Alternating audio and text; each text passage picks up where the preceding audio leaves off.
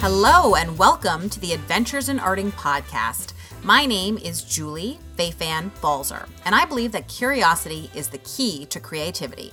Together with my super special co-host and my mom, Eileen Schubalzer, we ask questions of each other and our guests while discussing learning, the creative career path, finding balance, looking at art, setting goals, and why being creative matters. Our goal is for this podcast to stimulate your imagination. Hi, Mom. Hello, Julie. How are you? I'm good. Tomorrow's Mother's Day, and you and I are both mothers, so happy Mother's Day to both of us. You know, I posted this on Instagram, and I feel odd that Mother's Day is about me, even though I know I have a baby and he's almost a year and a half old, and I should have gotten through my head the idea that I'm a mother. But I think because he doesn't say mama, you know, it doesn't. When I think of mom, I think of you. I don't think of me. So it's just an odd contradiction, isn't it? Well, we'll work on that.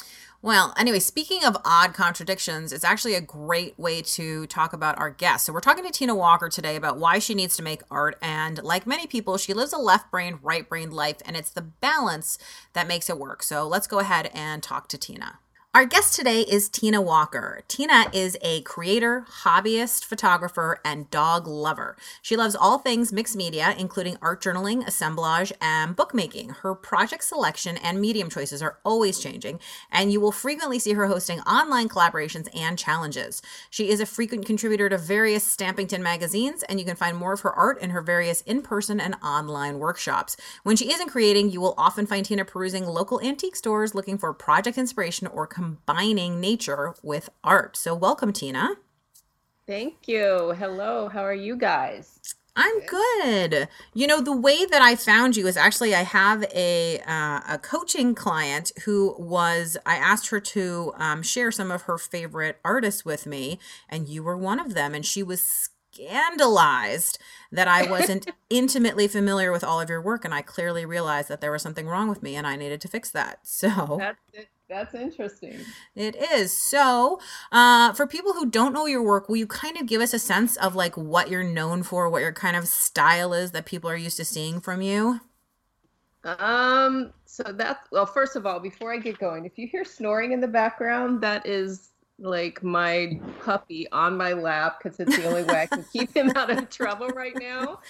And he's a French bulldog, and he is a snorer. So if you hear snoring, it is not me. So you might hear that from time to time. But what am I known for? You know, that's actually a tough question, and I get asked that a lot.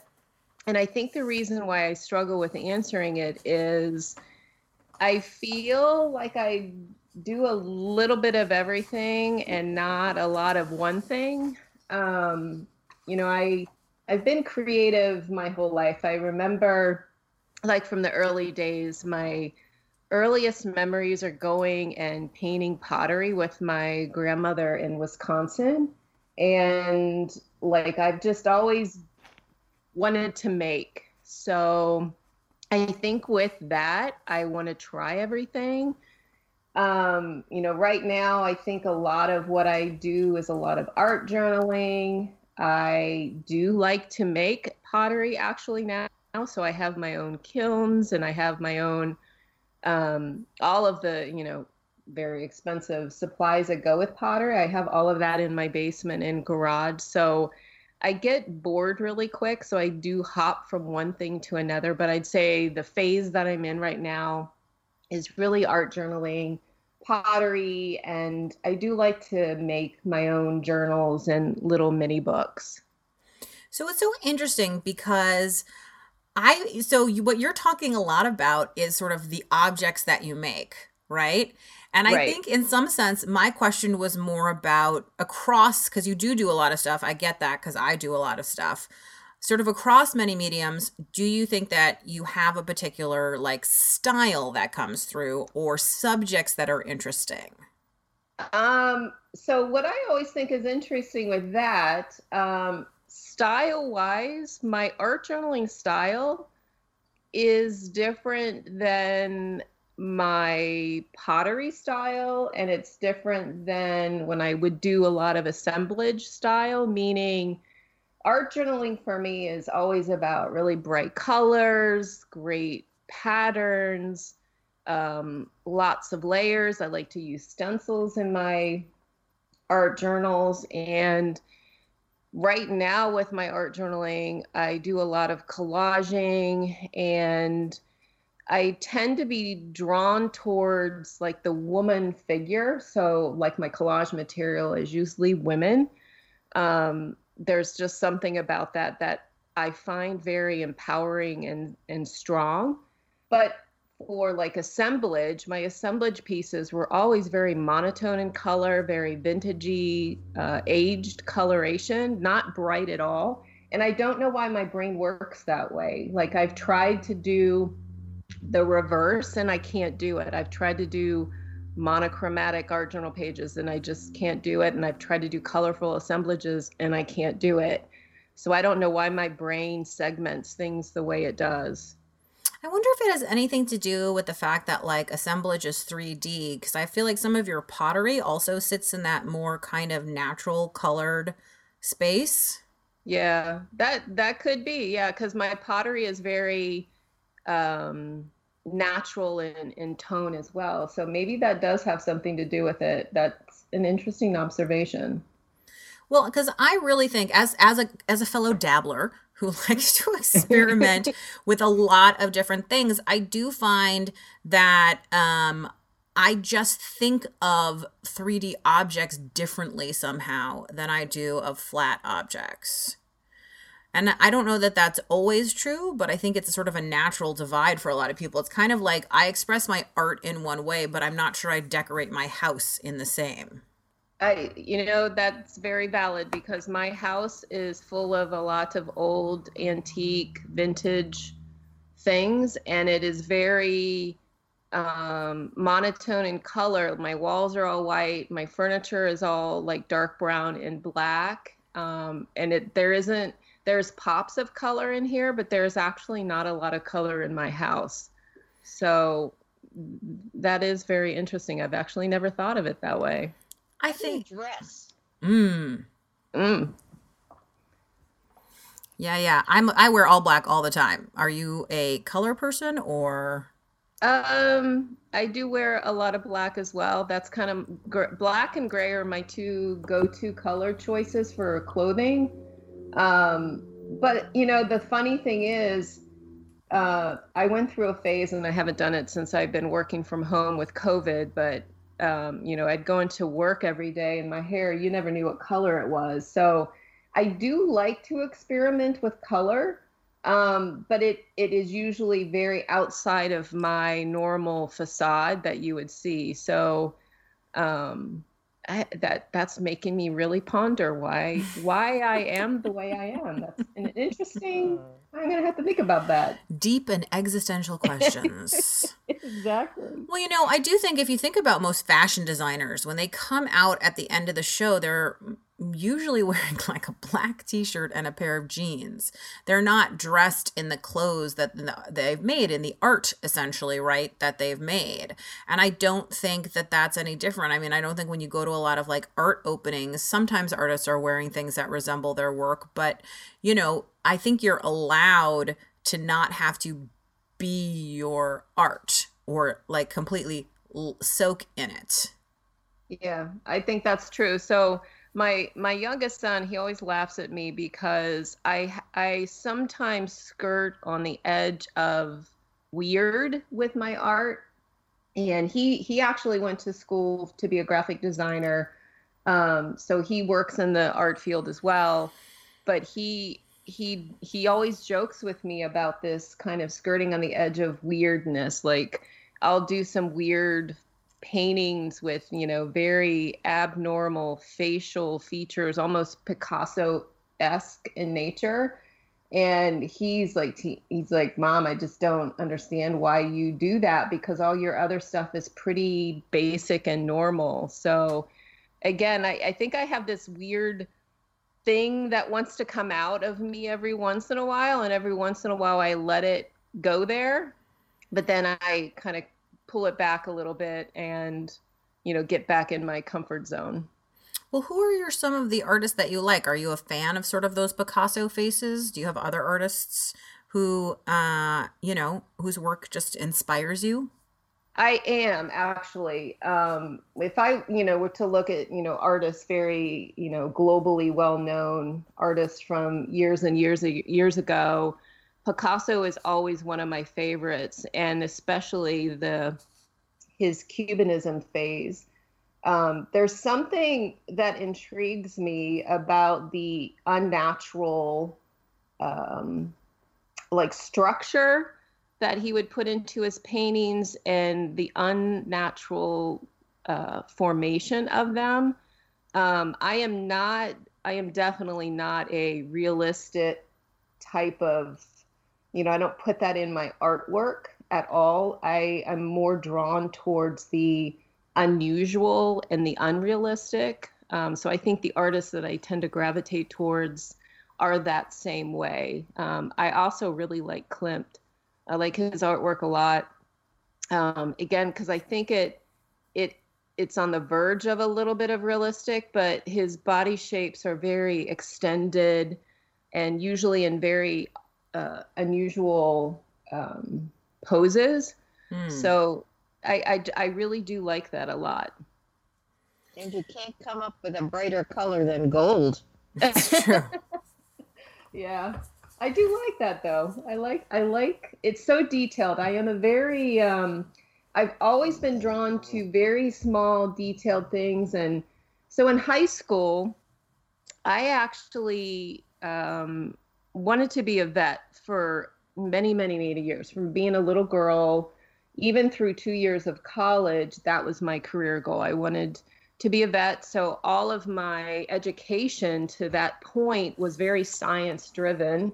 And at one point, I actually considered majoring in genetics. So I've always been fascinated with the smallest level of detail that you could go. I mean, genetics goes into things that are even unseeable because they're so small and minuscule. So I think also with Klimt, that's one reason why I'm really drawn to his work, is the level of detail, and the smallest little dot makes a difference. And, a lot of my art journals particularly, when I do it, I get so obsessed about the smallest things that I know most people wouldn't even see, but I see it. So I love detail. I love, layering bits and having the smallest little piece peek out, because to me, that's what's intriguing, because you want to know what's underneath. How big is your art journal? Does it tend to be small, or is it a large journal? I tend to gravitate towards smaller journals. I do have a large one, but I have been working on it now for 3 years. I just can't seem to fill it up. Every once in a while, I'll pull it out if I feel like I need a bigger space to get out what I need to get out. But I would say journals that are 5x8 or smaller, preferably even a 4x3 size, are my preferred size. Yeah, there's something about the size of a journal you can hold in your palm of your hand. I love that. I mean, I've created journals even in a 2x2 size, and that makes me really, really happy. Wow. Is your pottery small also? It is, actually. It's funny you say that. So I've been taking pottery classes now for about 2.5 years. And the pottery teacher, she always laughs at me because I cannot throw a big pot for nothing. I can't do it. My brain can't comprehend it. My hands can't make a pot go large. And I do small. I even bought a really teeny pottery wheel that's maybe, I don't know, 6 inches by 10 inches in size. And I make pots that are, the size of a quarter. Wow. And I love that. I think that's so fun and delicate and interesting. So yeah, a lot of my pots are very small. Have you ever been interested in like doll houses or that kind of world of miniatures? No, I I was a tomboy growing up. I really didn't have dolls. I had cars and all the boy type things. I think I had one doll growing up, so I never really got into the doll houses, but I have for all my little teeny pots that I've made, I do have a printer tray on my wall that has, because the spots are perfect for those little teeny pots. So I do collect those little things. Very cool. I have to say, I've seen some very cool adult doll houses, and people who make like extraordinary, miniature scenes that just are mind blowing in their level of detail. It's just down to the very last thing. And I was thinking about, there's actually at the Museum of Fine Arts here in Boston, they have, I'm trying to think what it's called. It's some kind of Dutch thing that was fairly normal to have, which is a dollhouse that's in like a case. And when you open it up, this was obviously done for some rich child, but like the level of detail in it is fascinating, down to like the fringe on all the rugs and the tiny, little corbels on all the little doorways. And it's just crazy. It seems like something you might be interested in seeing, if not doing, since you like detail so much. I'm almost afraid to check it out because I have a feeling I'd probably get super obsessed over it really quick. So, and I don't need another thing right now. Well, I was actually wondering about the antiques and how they might sort of play into your detail love. Are there particular kinds of antiques that you go hunting for?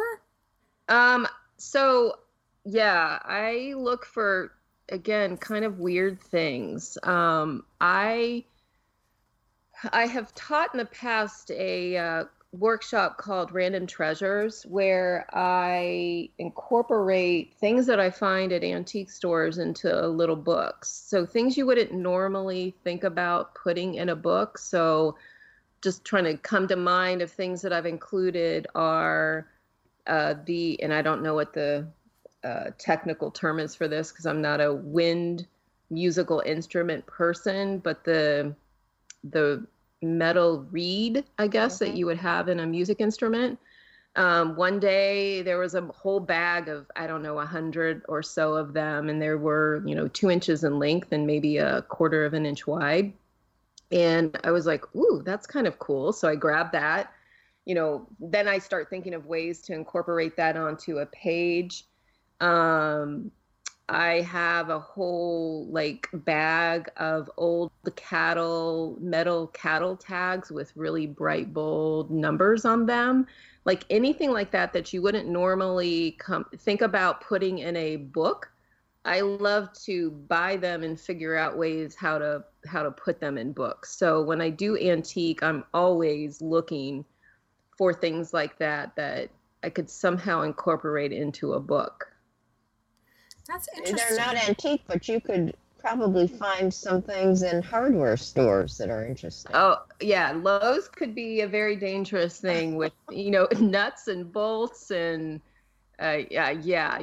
I could spend hours walking around Lowe's, not from like a construction perspective, but more from an art perspective. Yeah, I just like looking for those untraditional things to use in art, just because I think that's what makes it interesting, and experimenting with it and combining it with materials that you normally would use in art. And when I was really doing a lot of assemblage, that was one thing I would do a lot. I would use those antique findings and incorporate it with the art, the paint, the ink, the whatever. And you create really fun things doing that. Plus, I also feel by doing that, you're somehow taking that very old item and extending its life. In an antique store, who knows who would buy it? I mean, I always get asked when I'm checking out, what are you going to do with this stuff? And I tell them, and their eyes get really big and they look at me and they kind of go, oh, okay. But I feel like you're also given an extension of a life by incorporating in an art piece, assuming that art piece is going to be around for a little bit of, of time. So I know you have an Etsy shop where you also sell some antique things that you find. That's correct. So I actually just started that last November, and it initially started with product that I was designing. So washi tape and tissue paper and fabric and little journal books that you could use for collaging. And then from that, of course, the ephemera that I find on these journeys to antique stores, because I live in Pennsylvania and they are so abundant. Within 30 minutes of me, there must be 20, 25 really good antique stores. So I'm in like antique Mecca here. So there's always a lot of ephemera. There's a lot of old railroad, tickets and vintage papers and photographs and things like that. So I did put a lot of that in my Etsy store. But I do work a full-time job. So trying to do that on top of art, on top of keeping an Etsy store up to date, has been a little challenging. So I am trying to dial back a little bit on the Etsy store and keep it more of my artist designed product and a little bit less of the ephemera, just because it's just a lot for me to handle right now. So yeah, a lot of the antique findings ended up in that shop. So let's talk about the products that you designed. What was that process where, how did you decide that you were going to do it and how did you go about it? So I am really good friends with Dee Dee Catron, and her and I have known each other for many, many years. We teach a workshop together called Mad Matter, where we take natural materials, things that you might find in your backyard or things you might find in the grocery store, and how to dye fabrics, trims, yarns, wood, whatever. And then we create 3 books in that workshop. So as part of just, always talking about the workshop and talking about, what can we do next? She was doing some design work for another party, some washi tape, and her and I were talking about it. And I was like, oh, that could be kind of fun. Because I am not a digital designer at all. My son always yells at me because he wants to teach me because he is and I'm not. And I'm like, I'm too old to learn that right now. So she helped me with the first grouping of washi, and it was really based on my art journal pages. I took snippets of my art journal pages and turned it into washi, and it kind of grew from there. And we found, so what I do for my day job is I work for a major footwear retailer, and I am the director of their international trade department. So I am used to working with a lot of factories overseas and, just how international business works. So I contacted some companies that manufactured washi and kind of went from there. So I've had 3 different groups of washi, and a lot of it was based off of art journal pages. I took snippets from some of my eco-dyed fabrics and papers to turn that into washi. And it's been really fun to kind of do that piece of the business and then actually use that product in my journals. And then the tissue paper, for my love of antiques, I've just taken very old vintage photographs and ephemera pieces that I could find and turned that into tissue paper. And it was kind of the same process, just searching and looking for companies that could produce tissue paper and went from there. So I have 3 different designs of tissue paper. I've done wax seal stamps with some of my carved stamped images. I've turned it into wax seal designs. I've done big metal paper clips with the same. I've taken my carved stamps and turned those into paper clips. So it's kind of the same process with all of them. I get really inspired about something that I have been creating and turn it into something that could be used, across the mass. And it's been really fun. So I have 2 questions. One of which is, have you ever been burned by a manufacturer? I have been lucky so far and have not. But I know Dee Dee and I talk about that, and we know it's going to happen. It is very scary, especially when, you're working with factories, in Asia that you've not ever visited. You don't really know them. It is a little scary. So, the way we approached it, just from a pure business perspective, is let's start small. Let's place small orders. So if we happen to get burned, the dollar impact to that is not, huge. But, as your confidence builds, you get a little more, confident in the order size and the amount you spend. So you have to do your diligence. You have to vet the companies as best you can. But at some point you kind of have to take the risk and go with it.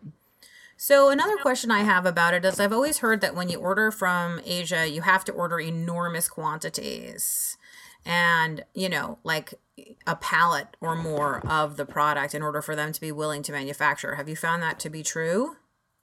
Generally, I would say yes. But we have been able to find factories that have lower minimum order quantities.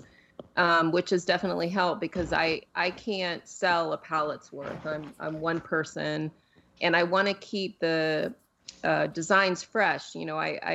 The main goal behind this is these are limited editions. So, we want to order a small quantity and make them limited. So when they're gone, then we get a new design just to keep it fresh and exciting for everybody. So we have been able to find some manufacturers that will do much smaller minimum order quantities for that. But obviously the price is higher. That's always going to be the trade-off, right? Yep. Always, always. So one of the things I think that you do that is so brilliant is you've been doing a series, and I'm probably going to get the name wrong. I think it's called like 7 Ways or 7 something. And you basically show like over a week, each day you show a different idea on how to use one of your products. Yes, it was called 7 Ways. So I took all of my artist design products, because I also forgot I did rub-ons as well, and created a short, less than a minute video. Obviously, it was sped up on how to use the product. And I actually had so much fun doing that.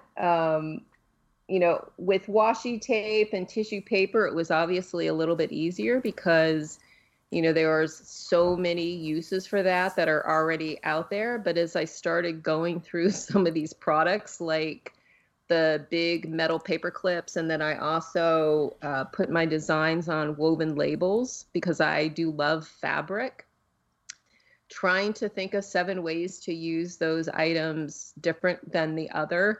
It started stretching my creativity, but I really had fun doing that. And I would sit down on a Sunday night and I would start writing down my thoughts for the week and how to, do something really short and sweet.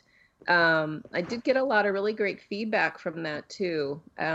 It was really fun to do. I think that's a great tip to give somebody that anybody can do with their supplies, and I think really does stretch your brain. What are 7 things you can do with acrylic paint? And you probably think, well, I use acrylic paint all the time, but what are 7 different things, not just painting, that you can do with it? And I think, it's always exciting to me when people push their supplies further. I mean, one of the reasons I think someone like Tim Holtz is so very popular is because he shows you how you can use an ink pad to do 47 things. That is so true. For me personally, when I create, if I have my desk full of supplies, my brain shuts down because it's too much. It's too overwhelming. And I don't even know where to start. But for example, with the 7 Ways, where I was very hyper-focused on one thing, I get more creative that way because my brain goes into overdrive about how to use it in a different way, where if I had so many things on my desk, I wouldn't even know where to start. So I tend to be more creative when I have less.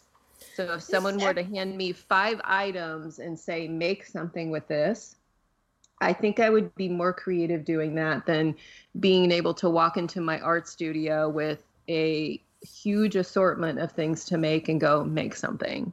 This echoes something Julie has said, which is when she is forced to work with a limited group of supplies, she actually finds herself being incredibly creative and stimulated.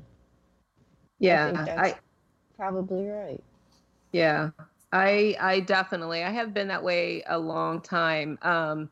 Another thing that I have been thinking of, I just haven't really had a chance to launch it yet. It's been a little crazy with work and everything. I wanted to start a series kind of in that same vein called This or That, where I allow my friends and followers to, I would share one day this blue paint or this blue ink, for example, have them tell me which one they want me to use, and then do that for, a few days, maybe even a week. I don't know. I haven't really thought out the details for this. I'm totally winging it right now. And then make something with what people selected. I things like that just make me very excited when I make things, because it's a limited supply list and I didn't have to think about what to use. Someone just told me what to use, and then I can figure out how to use it. So I also love challenges that involve limited supplies or being forced to use certain things because it makes my brain go. And I think it's part of the reason, I don't know if this is true for you, Tina, also, but this is one of the things that I think why I'm a dabbler is, for me, like, all art making is problem solving. What I'm really interested in doing when I sit down to make something is solve the problem of the blank white page, solve the problem of the ugly thing that I've just made that I need to fix, solve the problem of why it isn't balanced, or, you know what I mean? And so having not all the supplies or having different supplies than I normally use or being forced to use a certain thing, I think feeds directly into that problem solving mentality, because you're like, okay, it's MacGyver time. Let's go. Let's make, something amazing out of what we have in front of us. Yeah, exactly. It's actually sort of like having to make dinner out of what's in the refrigerator. Yes, that is magic refrigerator meal. To some things, you don't really have the same range of choices, and there's kind of an exciting challenge when you come up with something edible. Well, this is also totally related to this. There's a clothing challenge online that I have wanted to do for a really long time, but I have to force myself to buckle down and really think about it. And I'm not sure I have the brain power at the moment, but it's called the 10 by 10 challenge. And the idea is that for 10 days, you wear the same 10 items essentially, and you can combine them in different ways, so you might have 3 shirts and 3 bottoms and 2 pairs of shoes. What am I up to? 8, and then a sweater and a scarf or something like that. And you have to find some interesting ways, obviously, to combine them to dress yourself. And so I again feel like that's kind of a fun problem solving thing to have. And certainly as someone who has packed my clothes in a suitcase for many trips, I'm sure that I could make a go of it. Yeah. Yep. So what's your studio like? What's my studio like? So, I have a room that I believe in the house that I'm in was or is the office or the den. So that is my studio, but my studio really becomes whatever room I tend to be in. So my kitchen, center island right now actually has a bunch of junk journal supplies and soft pastels, because I'm trying to push myself to use material I haven't used in the past. So that's all over my kitchen. And then in my dining room, I have pottery supplies. I've got art stuff stuck in every closet in my house. It's in every room. I have one room is my photography area when I want to take good pictures of artwork and things like that. So my main art studio is that office space, but it is very organized. I have to be organized, at least when my supplies are put away. So I have almost floor to ceiling from the Container Store. They have these really awesome storage solutions where you can customize the width and the height, and then even the size of the drawer that goes in it. And then they even have plastic inserts that you can put in the drawer that contain smaller elements. So that's great for all of these little findings that I find when I go antiquing. So my studio is full of Elfa drawers from the Container Store. That's what I use. I love them. So I have 2 entire walls full of those, and even ones that hold all of my fabric. I had to buy more because my fabric was getting out of control. And then I have 2 IKEA desks where I work on. But since I have a puppy, I haven't actually been in that room very much. We're kind of contained in the kitchen right now because he gets into everything. So that's why my kitchen island has become my annex for my studio right now, because I can work in the kitchen while he's in here with me. It's just like having a baby. I was just going to say, it's the toddler. Yeah, I've got baby gates actually all over the place, just to keep him in here with me. So Tina, I'm wondering, I mean, obviously you have a day job, and it sounds like it's a very serious and time-demanding day job. What kind of advice do you have for people who are struggling with the whole, like, working a day job but finding time to, make art and stuff? Do you have some tips? So, I mean, my kids are grown, so that's one advantage I have, right? So I don't have the responsibility or the distraction of, having to take care of them here. So it's just me, which gives me a lot more luxury. But when they were younger, I would still try to create. And I think, my tips would be, number one, don't stress yourself out. If you only have 5 minutes, then take those 5 minutes. I try even now, if it's literally nothing more than putting a coat of gesso down on a piece of paper, there's something about doing that kind of resets my brain that I physically need. If I don't do that, then I get really stressed out in my work because I feel like I haven't been able to reset myself. So I would say if you only have 5 minutes, do 5 minutes. The other thing that I did a lot when my kids were younger, make time, to get away. If it's for a weekend, if possible, and I know this isn't possible for everybody, but if you have time to get away, and obviously COVID complicates things right now, but I would try to go away for weekend retreats and things like that. And that really helped with resetting myself and, from a physical well-being, a mental well-being, just being able to be me and be who I wanted to be in my art without, my kids wanting something or, my partner wanting something or, whatever. It's just was really taking time for myself. So I guess what I could say is, if you have 5 minutes, try to do 5 minutes. If you have the ability to get away, I guess even if it's the ability to get away in another room, do that. But I physically have to do it. I get very stressed out if I can't reset myself. It's so interesting because you've said several times this idea of resetting yourself. And I think that's such an interesting way of putting it. I mean, a lot of people, I think, go to art for wellness, for therapy, for, just feeling good. And I think it's such a lovely way of putting it, that what you're doing when you make art is you're resetting yourself. It's like you're, again, finding who you are. When did you kind of figure out that that's what art did for you? It became very evident to me. So with my various jobs, I've moved all over the place in the U.S. and this is my second go around here in Pennsylvania. But before I lived here, I lived in Utah and Salt Lake City for 5 years. And living out there, first of all, it really actually invigorated me from a creative perspective because, at that point, at least, Salt Lake City was the scrapbook capital of the world. And I was hard and heavy on scrapbooking. I did that for a few years, and really just embraced it.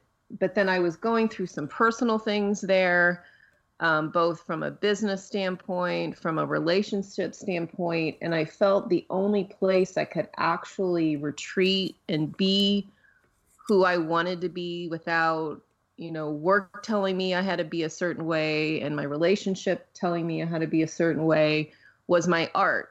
And I found myself retreating to it more and more because it was the only way to release all of these feelings that I couldn't get out of me, was to do art. And it actually became almost obsessive because there was so much going on in my personal life. I couldn't release it any other way besides art. So when I left Utah and moved here, because it kind of was saving me out there, so it just kept going and has become, just a basic part of who I am. And, we had a conversation this week at work where I feel like my balance is getting a little bit off right now because it's been so busy with work where I haven't been able to spend as much time in the art, and they both suffer whenever it gets out of balance.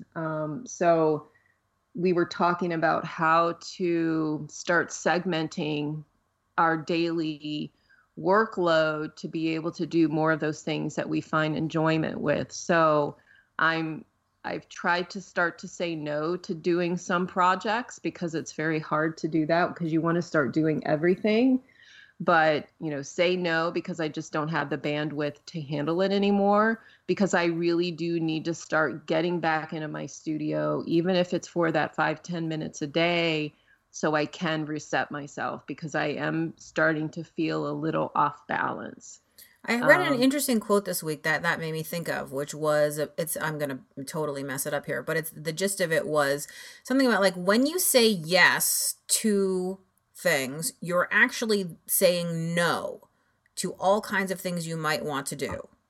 And when you say no to offers and opportunities, you're actually saying yes to choices that you want to make. I would agree with that 100%. Because, and again, I talk to my friend Dee Dee quite a lot, and we have this conversation, because I started saying yes to too many things, and I wasn't doing anything that I was actually really happy with. So I believe that quote entirely. So, it actually felt really good to say, no, I can't do this. I'm not going to do this. I can't do this right now. I think the thing go ahead. I was just going to say, one of the things I think I've seen a lot of people talking about, maybe because of the pandemic, is about boundaries and about understanding healthy boundaries, and that it's okay and we all need to do it. Yes. So I've been working from home since last March, which, has been nice because the company I worked for takes health and safety of their employees first and foremost, which is fantastic. And I actually didn't think I would like working from home, but I do. But my kitchen table is my work desk. And so where I'm sitting actually right now on my personal computer right next to me is my work computer. So every waking moment I'm in my house, I walk past my work. So that is much different than visually seeing my office. And I could leave when I had to go into the office every day. So boundaries are entirely important. And we've been working from home for 1.5 years, and I still don't have it figured out. Well, I'm sure also because you work in international trade, like you're dealing with people not on the same time zone. So that makes the boundaries of work even more complicated when you're at home. It does, because there are many nights where I'm on the phone because I have a couple of team members that work in our Hong Kong office. So I'm, up late talking to them because it's their morning, and same with our Australia division. So, yes, my days become very long. They start early, they end late. So there is no pure definition and boundary of what is work and what is personal. But, I don't think the situation with COVID, I don't think is especially from, a business perspective, is really going to go away anytime soon. So I really have to figure out those boundaries for my sanity, because my job will suffer, my health and my personal well-being will suffer. So setting boundaries is very important. Mom, I I've read feel a lot like of articles. Sorry. I was going to say you actually have always had pretty good boundaries. Speaking as someone who's bounced I off had to those learn to boundaries. do it, but what I've discovered is even if you feel guilty about saying no, nobody else knows that unless you convey that, and you can get better at doing it, so that it's almost as if practicing saying no leads you to be able to comfortably say no. I was just going to say that I've read a lot of articles that people who work at home during the pandemic find they're working more hours than they did in the office, and that what they have to do is they have to set certain rituals which mark the end of the workday, and then just do them and make that psychic break, because otherwise there is no end to it, even if you're not working internationally. Also, you set up expectations in other people if you're responding all the time. So instead of that, you just have certain times of day or days of the week or whatever when you don't respond to emails, for example. And so people stop expecting that you're available 24/7. It's hard, but it's within you often. Somebody About once that. said to me that when you say no to something, don't feel like you need to tell people why. Exactly. Because that's where people get into like the guilt and complicated and da da da da. And instead, it's like, can you do this? You just say no, period, Yeah. and don't say why. I'm and so it's sorry, hard. but I can't. It's Yeah. hard. Well, and it's the other hard, but you can practice, and it gets easier. I can Yeah. guarantee you. Well, and I think the other thing is too, because in the last couple of weeks, I've said no actually to a couple of art things. And the response I actually got back was, oh, that's fine. That's okay. So I think I had this expectation of myself that I was going to let the other person down, but it wasn't that. So it was totally a self-inflicted feeling. And it was, well, we can, do this later when you have a little more time. And here I thought I was going to disappoint everybody, myself, the other person, and this wouldn't even happen. But the response I got was very positive, and it was, oh yeah, no, that's fine. I totally understand. Let's just, plan on doing this, at some point in the next 9 months instead of in the next month. So. And Yeah. also, people are asking you because they like you and want you.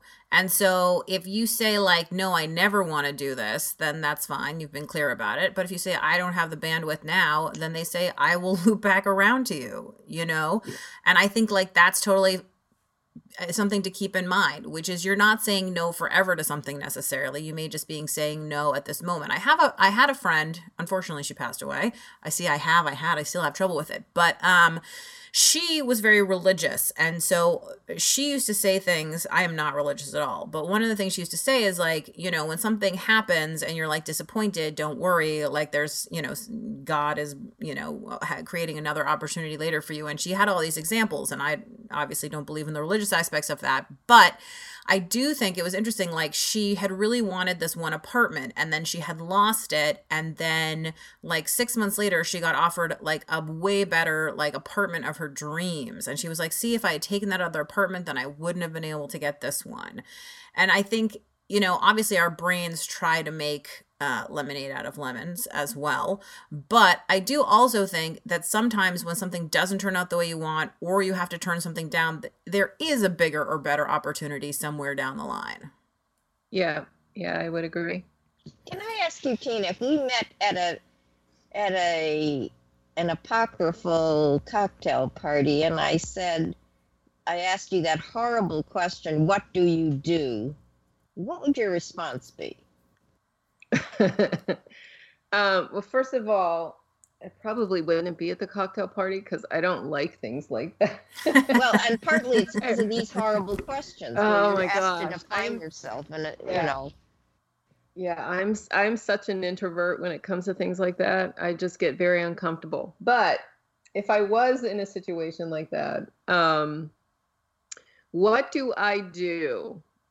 So, my first response, if it was a work related type of function, when I try to explain what I do for work, I usually get very blank looks because it's a very niche, very specific type of job, that either people have no idea what I'm saying or they get very intrigued. So I usually start off with I work with factories overseas to get product from the foreign location to your store. So in a nutshell, that's what I do. I work with government agencies to make sure we're complying with all the rules and regulations. So, usually when someone, if they know me and they see what I do for a living versus my art, they immediately look at me and go, how do you do both of those? Because my job requires me to be very, very detailed, very organized, very black and white, where art is not. So they struggle with how I can kind of flip from one to the other. And I think actually they complement each other. But Both sides of your brain are working. They totally work. And I don't have to think about how to switch one off and switch one on. But yeah, my work is one of those, like, I even think my boss sometimes doesn't actually know everything that we do. But I'm a licensed customs broker, which is a test that you have to take that is similar to like a CPA exam to be a certified public accountant. But the exam rate, the passing rate is like usually about 20%. So it's a very hard test to take, but you have to understand all the US customs rules and regulations. So a big part of my job is knowing all the rules and regulations for importing and exporting product all over the world. Well, you must have had a very bumpy ride for the last few years with all the tariffs and everything else. It has been crazy. I have done this job for almost 40 years, and I have never seen anything like the last 12 to 18 months ever. Craziness. It's a little crazy. Yeah. Craziness. Well, that's a whole other podcast. Yeah, what I was going to get to was, so you don't introduce yourself to strangers as I'm an artist. I don't. Unless we're in an art type of setting.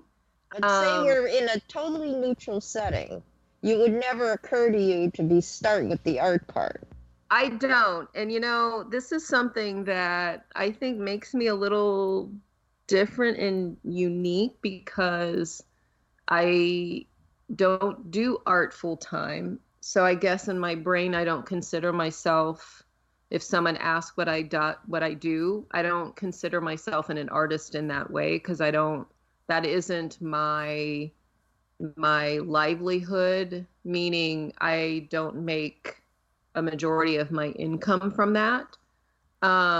So yeah, I would gravitate towards what I do as a career because I don't do art full time. It's interesting because I think that this gets back to the whole, like, what do you do question as like a bad question, because I think the question that people should ask when they're trying to get to know people is, what's something that you love? So that comes up, in work settings, particularly when we, do these group activities of, tell us something that nobody knows. Mm-hmm. And always my go-to for that is art, being a published artist. And of course, I always get, wow, we didn't know that about you. That's really cool. That, mm-hmm. That's kind of neat. But then, I think the very common misconception when you say you're an artist is, well, what kind of painting do you do? Mm-hmm. And I said, well, I don't really paint. I do mixed media. Well, what's mixed media? So then it leads into this whole conversation about that. But I usually do use the art as, tell me something interesting about you that most people don't know about. I think that people do have a single idea of what an artist is, and it's someone in a beret with a paintbrush on a canvas. And it's Exactly. also the idea that you sell your work through a gallery, you're slightly insane, you know what I mean? All those things are usually what people have in their mind. But I'm a great believer in the idea that, people have one story in their mind about people. Like if somebody heard just what your day job is, they might have one idea of what kind of person you are, and that doesn't define you, you know? The same way that people might have an idea about like someone who's been divorced twice of what they must be like because of that. But none of that could be true. And I think part of the reason that we need to talk to strangers and part of the reason that we need to share our whole selves and all the parts of our stories is because we need to change people's assumptions and to say like, you think you know these things, but you don't. And it goes back to a really succinctly well put story that I heard on the Moth podcast ages ago from an author who said she's from Africa and she came to school in the US, and she's from Nigeria, and these two girls who were her roommates were saying like, this is a stove. This is where we cook food. And she was like, I'm sorry, do you think that all Nigerians are like around a campfire? And then they said to her, oh, you speak English so well. And she's like, English is the official language of Nigeria. I've been speaking English as long as you have. And I think, again, what she figured out and the reason she became a novelist is because she was like, people have one idea when they hear something about who you are. And she wanted to create characters and people that were more complicated and interesting than that. Yeah. So now you've made me, I'm going to have to do some reflecting today. This conversation has definitely made me start like thinking about things of myself, which is good because I think too much sometimes, but I love thinking about stuff like that. So I'm going to have to do some reflecting this weekend. Oh, yeah. This is actually something I've missed during the quarantine of this pandemic, which is you have conversations like at dinner parties or at the post office. I had one the other day. It was a new thing. I hadn't had one for a year. And I just feel like I've missed the kind of fertilization that you get from talking to a lot of other people. Yeah. Yep. Yeah, and talking over a, because all of, like, for example, for my work, talking all of my meetings are via Teams or Zoom or whatever, and it's not the same. It's totally not the same. It's not at all. I regret to say that we're sort of running on time, so we should do recommendations, but I could chat about this for a very long time. So, Mom, do you want to go with your whatever New York Times article you've got this week? It's not the New York Times, surprise. Okay. It is something that I found in Smithsonian Magazine. Mm-hmm. And 175 years ago, the Arts and Industries building opened. And it's been closed for the last 2 years. It opened and it was in conjunction in 1881 with the inaugural ball for John Garfield. I'm sure you remember him, one of our presidents. And in the very front, huge atrium hall, they had a thing called the Statue of America, and it was a woman, and in her upraised hand, she had an electric light bulb. It was the first time that an electric light bulb had been seen in the District of Columbia. It was 9 months after Edison had patented it, and it was a sensation. And it was supposed to represent the future. So they've had the building closed, and they're about to reopen it. And in the front atrium, what they've got planned is a sculpture, which is an artificial intelligence connected sculpture. And when people come in, they're supposed to say a word which represents their feeling about the future. And this sculpture will translate that into light and transmit it through this whole series of of branches so that the whole HM will see it and it'll move. So I think that's a really interesting thing. And I am going to send you the link to the article. Great. Tina, what's your recommendation? So a recommendation can be anything, right? A product, a person, a book, a thought, a TV show, a movie. I am going to recommend a product, actually. It's something that I've recently discovered, and I cannot remember where I found this, but it is a watercolor graphite by Artgraph. And it may have been something that's literally been out for years, but it was new to me. And, you know, because I've historically used Stabilo all pencils a lot, which I still love. And this has kind of the same effect, but it's in a little metal, like, palette type of thing. And I'm obsessed. I use this on everything right now. So it looks like a watercolor pan? Yeah, it looks like a watercolor pan. It's bigger than a normal watercolor pan, but it's filled with graphite, watercolor graphite, and it's by Artgraph.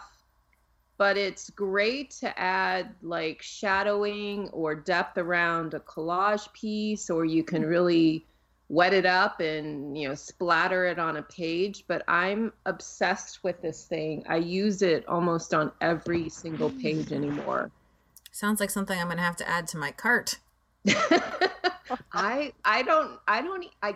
think maybe it was in a Creative Jumpstart video from earlier this year that someone shared it. That's the only thing I can think of because it's been recent. Is it an inky black? No, it's not. It's not super dark and black. It's very, very watercolory, but it's enough for if you like shadowing. It definitely, you could really add a lot of the graphite to your paintbrush to make it a little bit deeper, but I like that very tonal look of it. Cool. So my recommendation this week is a video from YouTube called Where Are All the Bob Ross Paintings? And I never wondered about this question, but now I actually have an answer to it, which is apparently if you want to buy a Bob Ross painting, one of the thousands of paintings he made during his time on air, you cannot. You cannot buy a Bob Ross painting. And the reason is they are all in a warehouse. And the woman who discovered him, her family basically runs like a Bob Ross company. And anyway, it's just a really interesting video sort of about Bob Ross, about these people, about where the paintings came from, about why Bob Ross is so popular now. I mean, it's a good watch. That's very interesting. I guess I never thought about his paintings, but yeah, I could see where they would be very sought after. Yeah. People want Bob Ross paintings. Uh-huh. So, Tina, if people are looking to connect with you online, where can they find you? You can find me primarily on Instagram at A Dog's Life 13, or on Facebook. Then I do have a YouTube channel, but I don't post a lot on it. So mostly Instagram and Facebook. And then in my Etsy store name is Frog Dog Studio, all one word. And that's pretty much the main places you'd find me. Great. And Mom, do you have anything you'd like to add before we sign off? No, but I have found this a very stimulating discussion, so thank you both. Me too. Yeah, this was very enjoyable. Like I said, you guys got me thinking. That's I got all this good. stuff I got to think about. That's always what we say at the beginning of the podcast, is that we want the podcast to stimulate your imagination. Yep.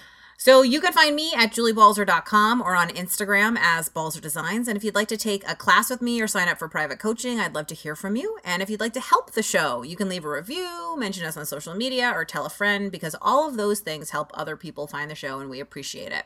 So thanks so much for listening and subscribing. We'll see you the next time on the Adventures in Arting podcast.